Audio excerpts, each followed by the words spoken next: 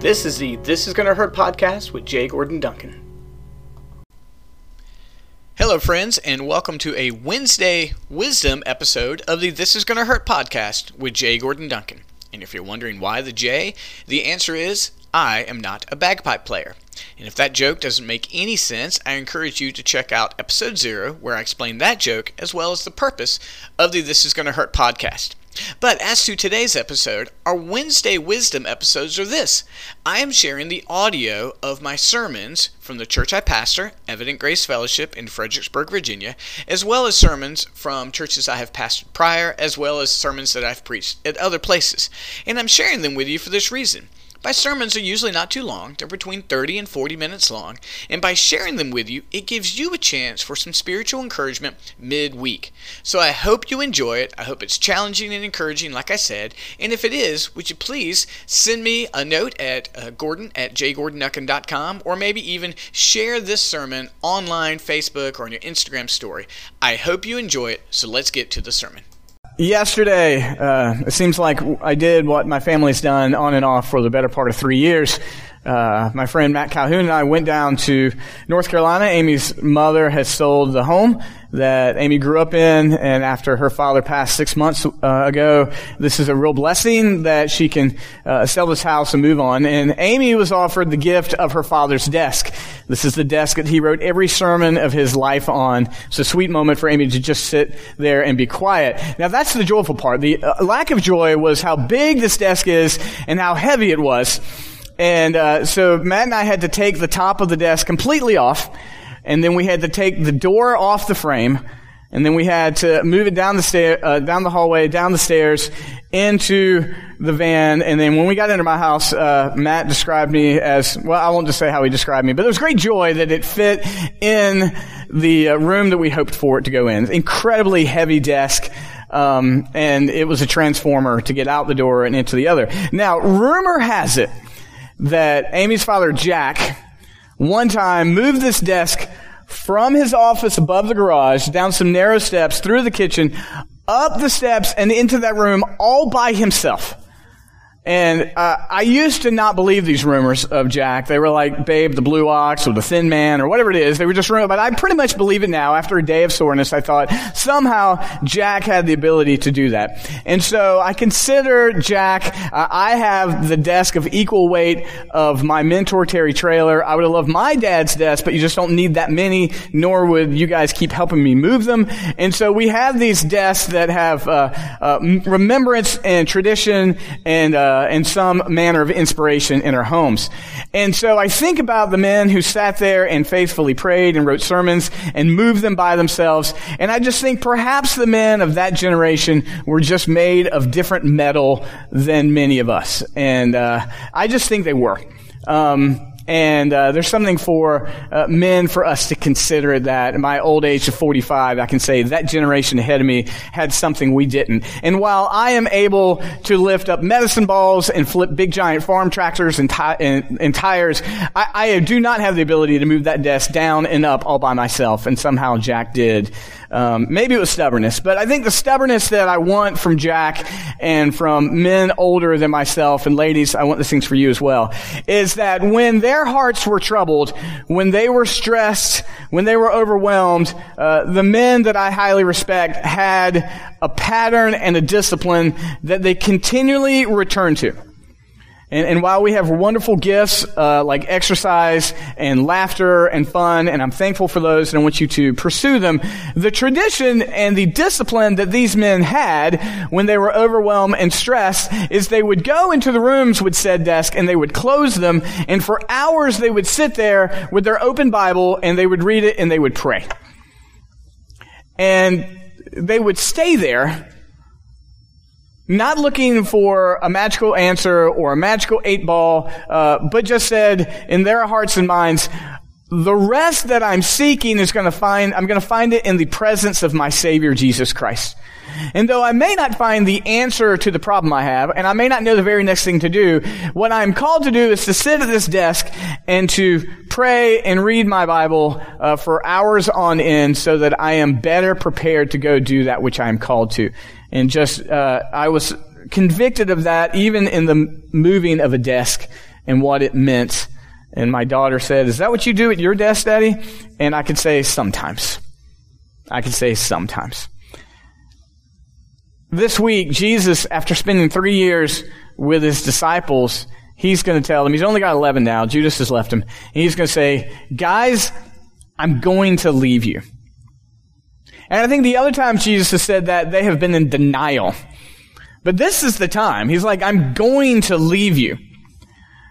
And while those men that I look up to enjoyed the presence of Jesus, those 11 were looking at Jesus, and Jesus says, "I'm going to leave you." And the rest that they found in any manner of comfort for their soul had a real crisis point. Because you're going to be gone, Jesus. What do we do?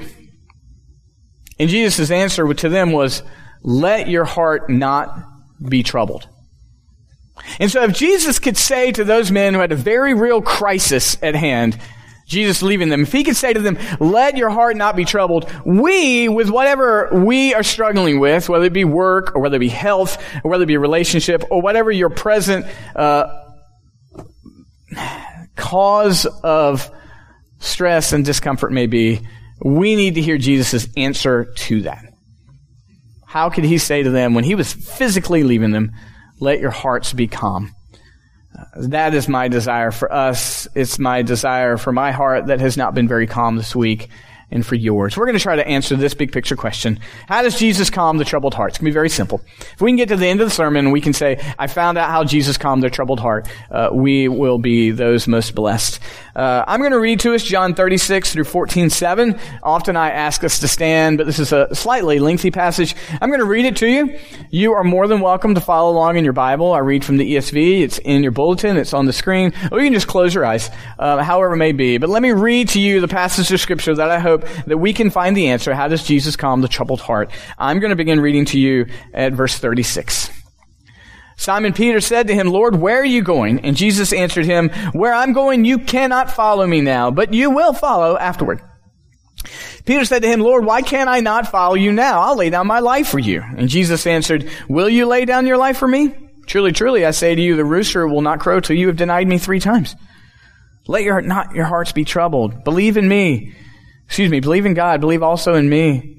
In my Father's house are many rooms, and if it were not so, would I have told you that I go to prepare a place for you? And if I go and prepare a place for you, I will come again and will take you to myself, that where I am, you may be also. And you know the way to where I'm going."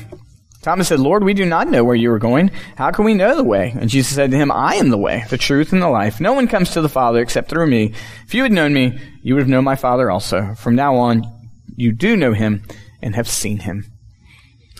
The grass withers and the flowers fade, but the word of the Lord stands forever. Let me tell you where we are, whether you need reminding or whether this is your first time with us. We are sitting on the night before Jesus' arrest and crucifixion. It is the Thursday before Good Friday, if you will. And we have seen Jesus enjoy a Passover meal with his disciples. He gave them the Lord's Supper. In humility, he washed their feet. Then he reminded them, "Yes, I am your servant, but I'm also your teacher. I'm your Lord. You need to follow me in such manners of service to one another." He has spoken about the betrayal that he's going to experience by Judas. He has sent Judas out. Go do what you need to do.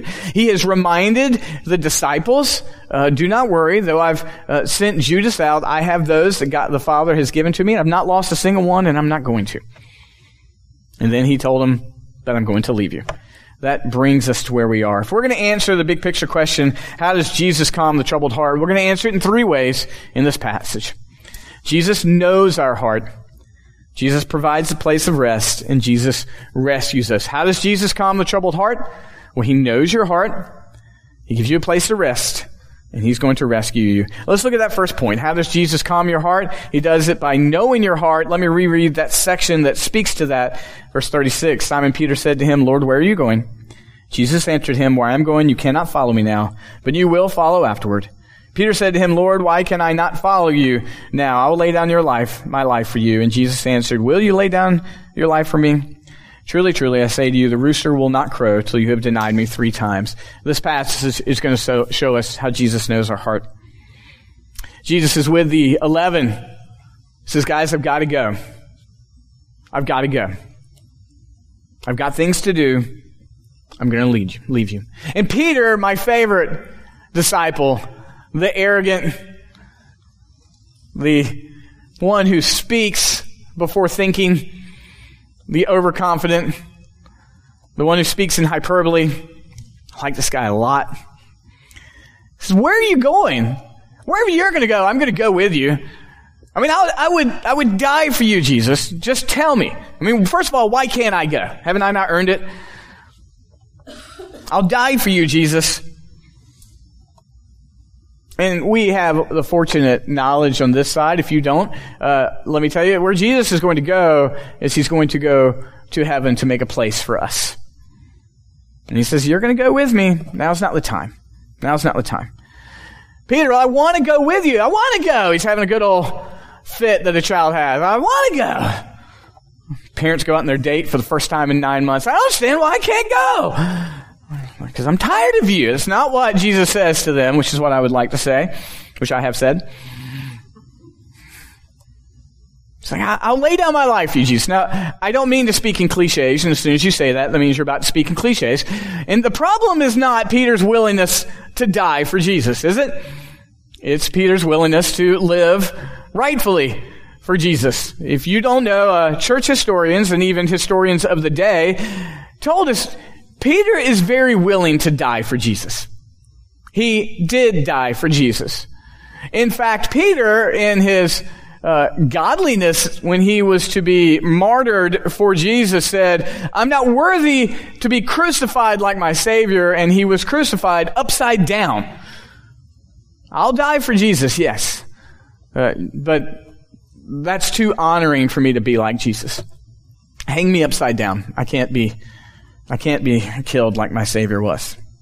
So the problem with Peter is not his willingness to die. The problem with Peter is he doesn't understand what living as a person who has faith in Jesus looks like.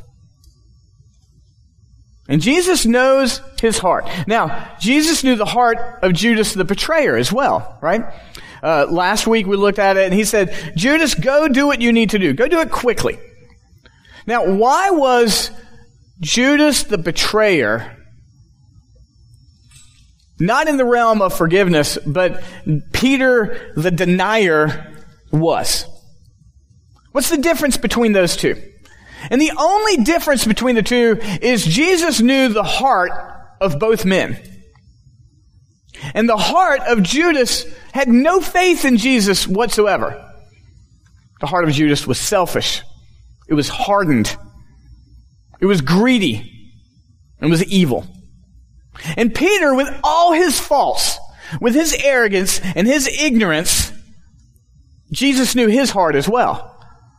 And so Peter would deny him 3 times. But Peter had faith in Jesus Christ. And only Jesus would know that.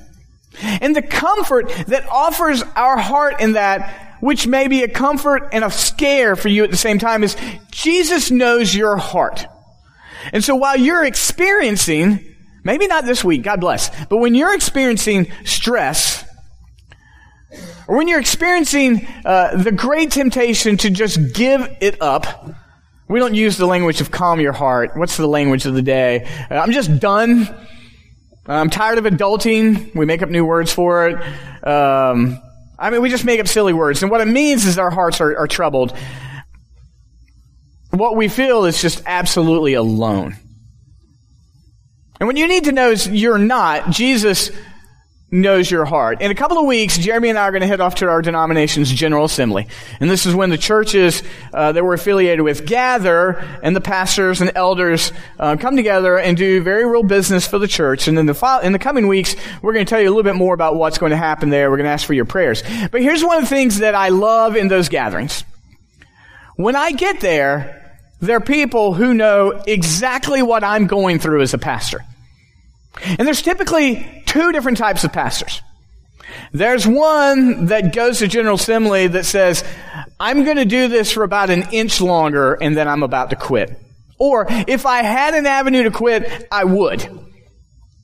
And I've been to General Assembly like that. That's not generally what you tell your church from up front. I'm tired of all of you. I'm ready to quit. It's generally not how the sermon goes. And then the other pastors are like, they're ready to go for 80 more years, about 6 months after their ordination. Either way, we gather at those moments and someone can articulate what we're going through. It's not always the case, though. You may be in a circumstance where you can say, I don't know a single person who articulates what I'm going through. Despite being loved, despite having friends or family, no one understands this stress. And I can look at this passage to you and say, Jesus knows your heart. He knew Judas's heart, he knew Peter's heart, and he knows your heart.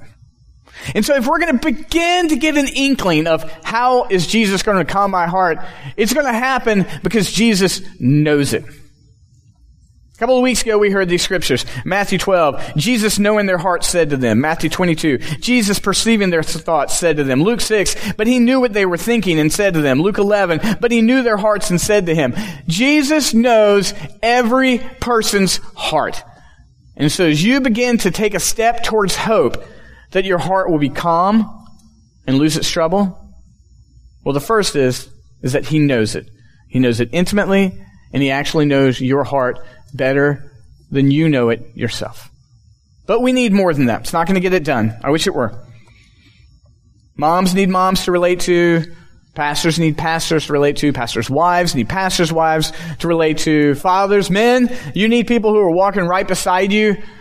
Whatever strata of life you're in, kids, you get together and like my parents just are wearing me out, whatever the case may be. You need people who can relate to, but you need more than that. You need someone who knows you intimately. So the first hope we have for our hearts to be calmed is that you're not fooling anyone. Jesus knows you. Second, Jesus is going to provide you a place of rest. That sounds beautiful.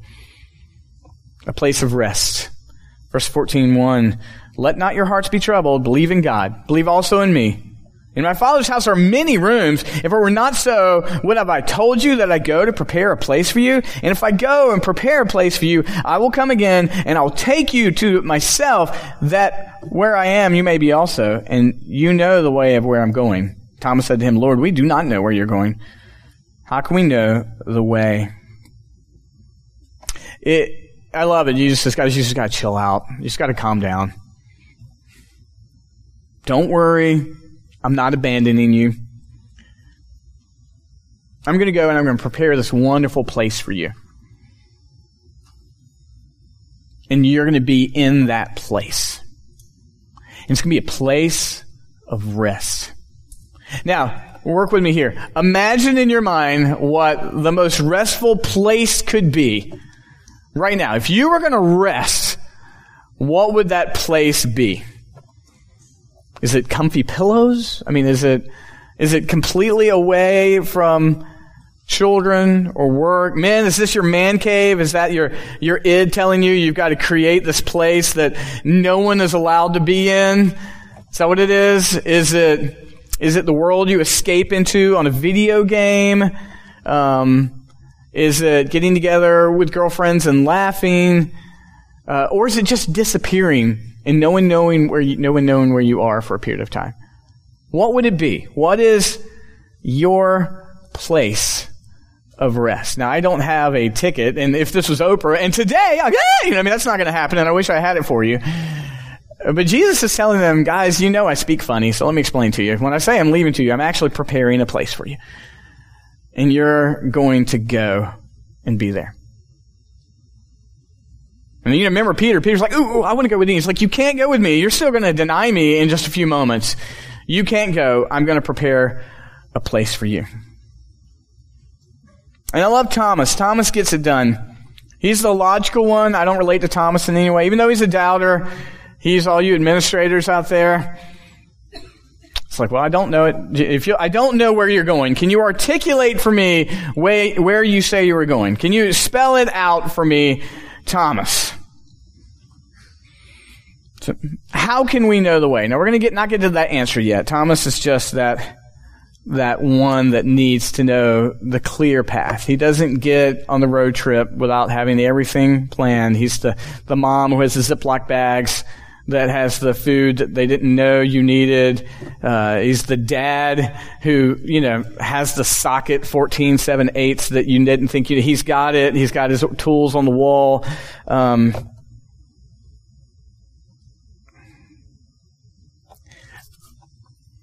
I have no idea what it means that Jesus is preparing a room for you. None. No one has any idea to tell you what it looks like that Jesus has prepared a place for you. All I can tell you is that if you trust Jesus, and if you understand the character of Jesus, all you can say to yourself is, I can't wait to see what that place is. I can't wait to enjoy that place. When you're traveling and I was driving the U-Haul home yesterday. I'm sorry about all the truck analogies. It's just what's in my brain. I'm driving the U-Haul and I'm carrying some very fragile furniture for my wife. And because of its size, Matt and I had to put it in the U-Haul in ways that she would never have approved of.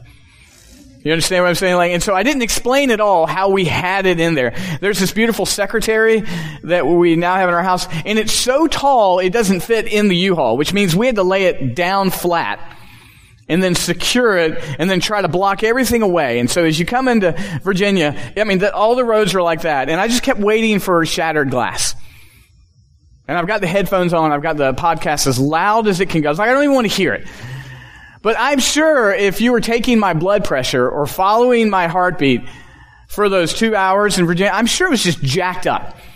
All I wanted to do was get to the house, back that U-Haul up, and open it, and then just go, ta-da, we got it here safely, to my wife. And then I wanted to go to bed. And then I just wanted to crawl in bed, but that didn't happen for another 2 or 3 hours later, because then we had to unload it. All I wanted was that idea of rest for me, and the anxiety of the trip was what I was living in. Yours is different. If you're a dad, or all right, men, let me just speak. Men, you're working. I hope you're working. You're called to work, so work. And so you're working. If you're not, don't have a job, you're working to find a job. That's a job. And so you want to get home, I imagine, at the end of the day.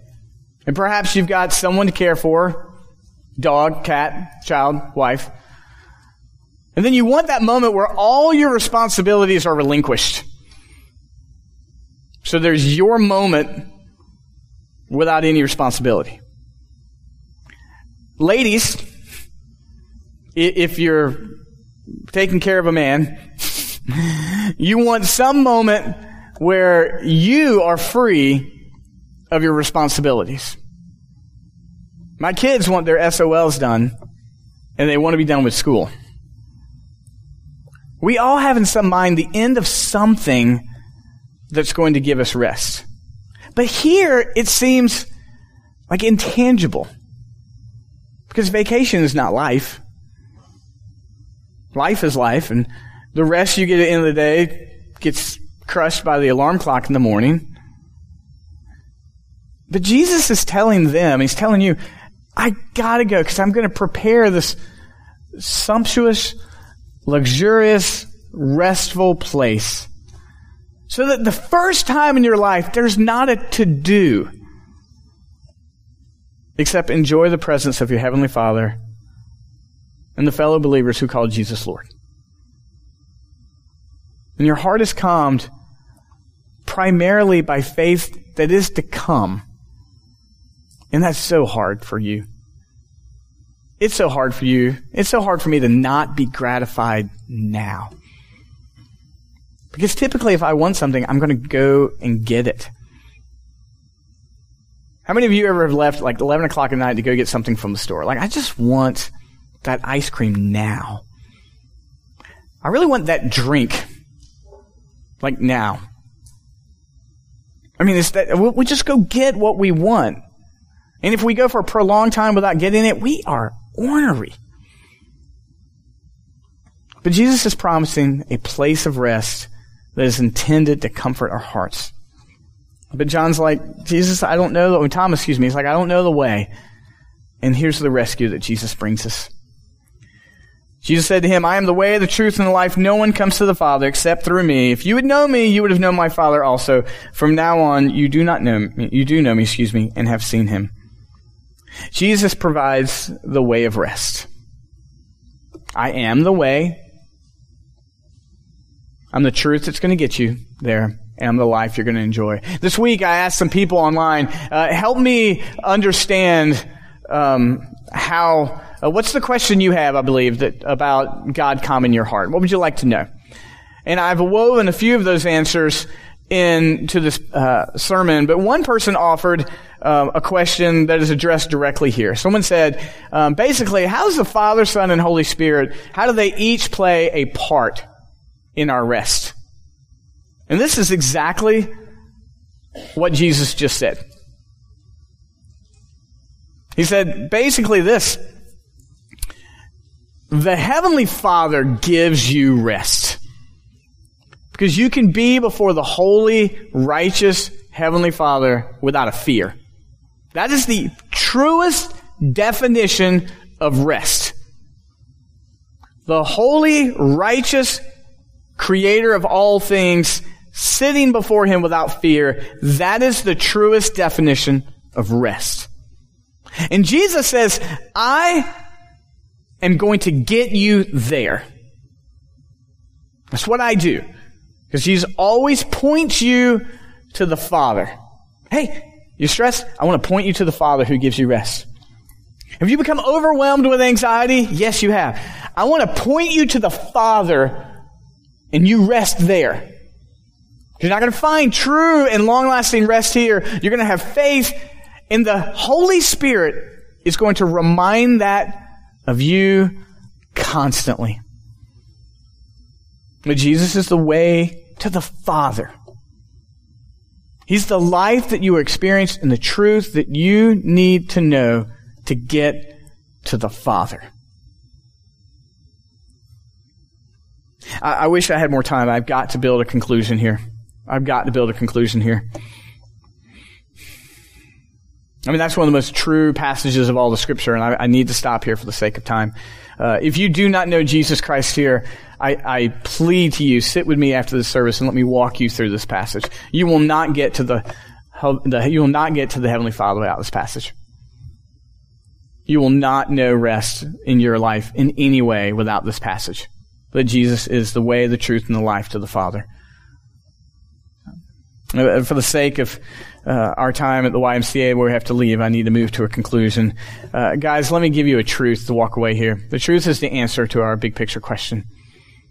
How does our hearts find rest? It's this way. We can be calm because Jesus knows our hearts, provides us a place of rest, and He rescues us. I'll put this out in the email that goes out. If you got time to write it now, do it. You can be calm for this reason.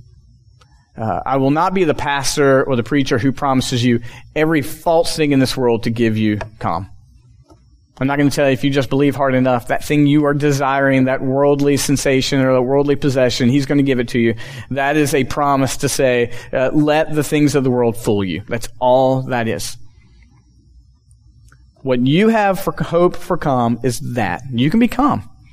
Because Jesus knows our hearts, provides you a place of rest, and rescues you. Make it personal. I can be calm because Jesus knows my heart. He provides me a place of rest, and He has rescued me.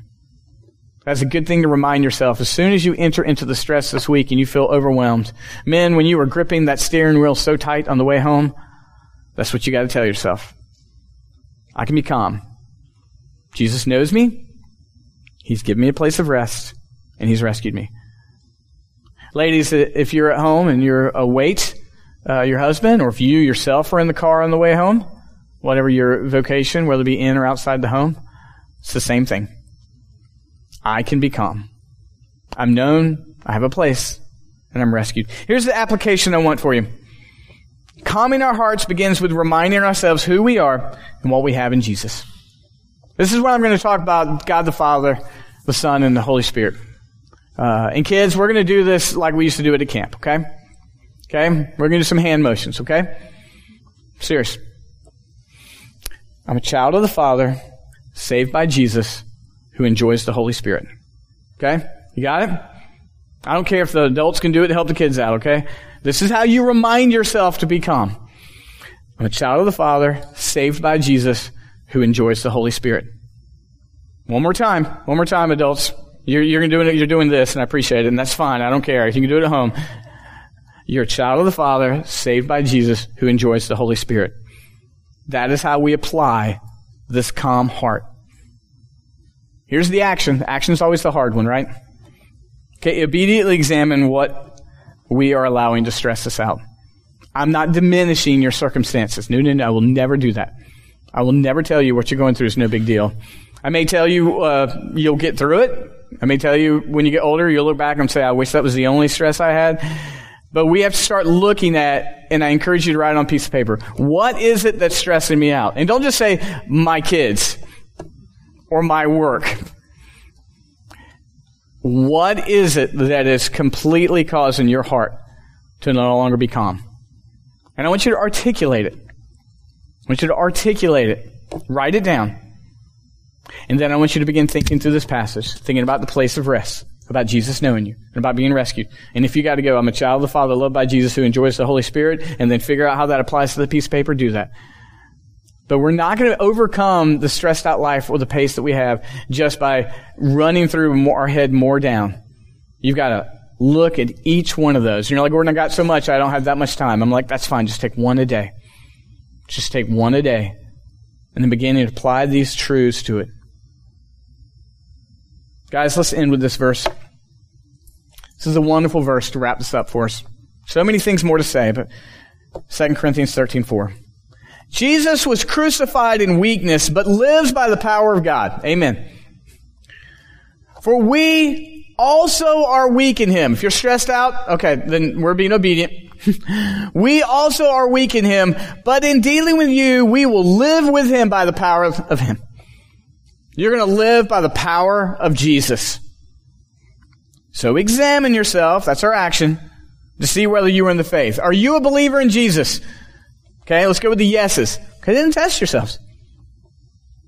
Or do you not realize this about yourselves, that Christ is in you, unless you indeed fail to meet the test? Examine yourself. Do I have faith in Jesus?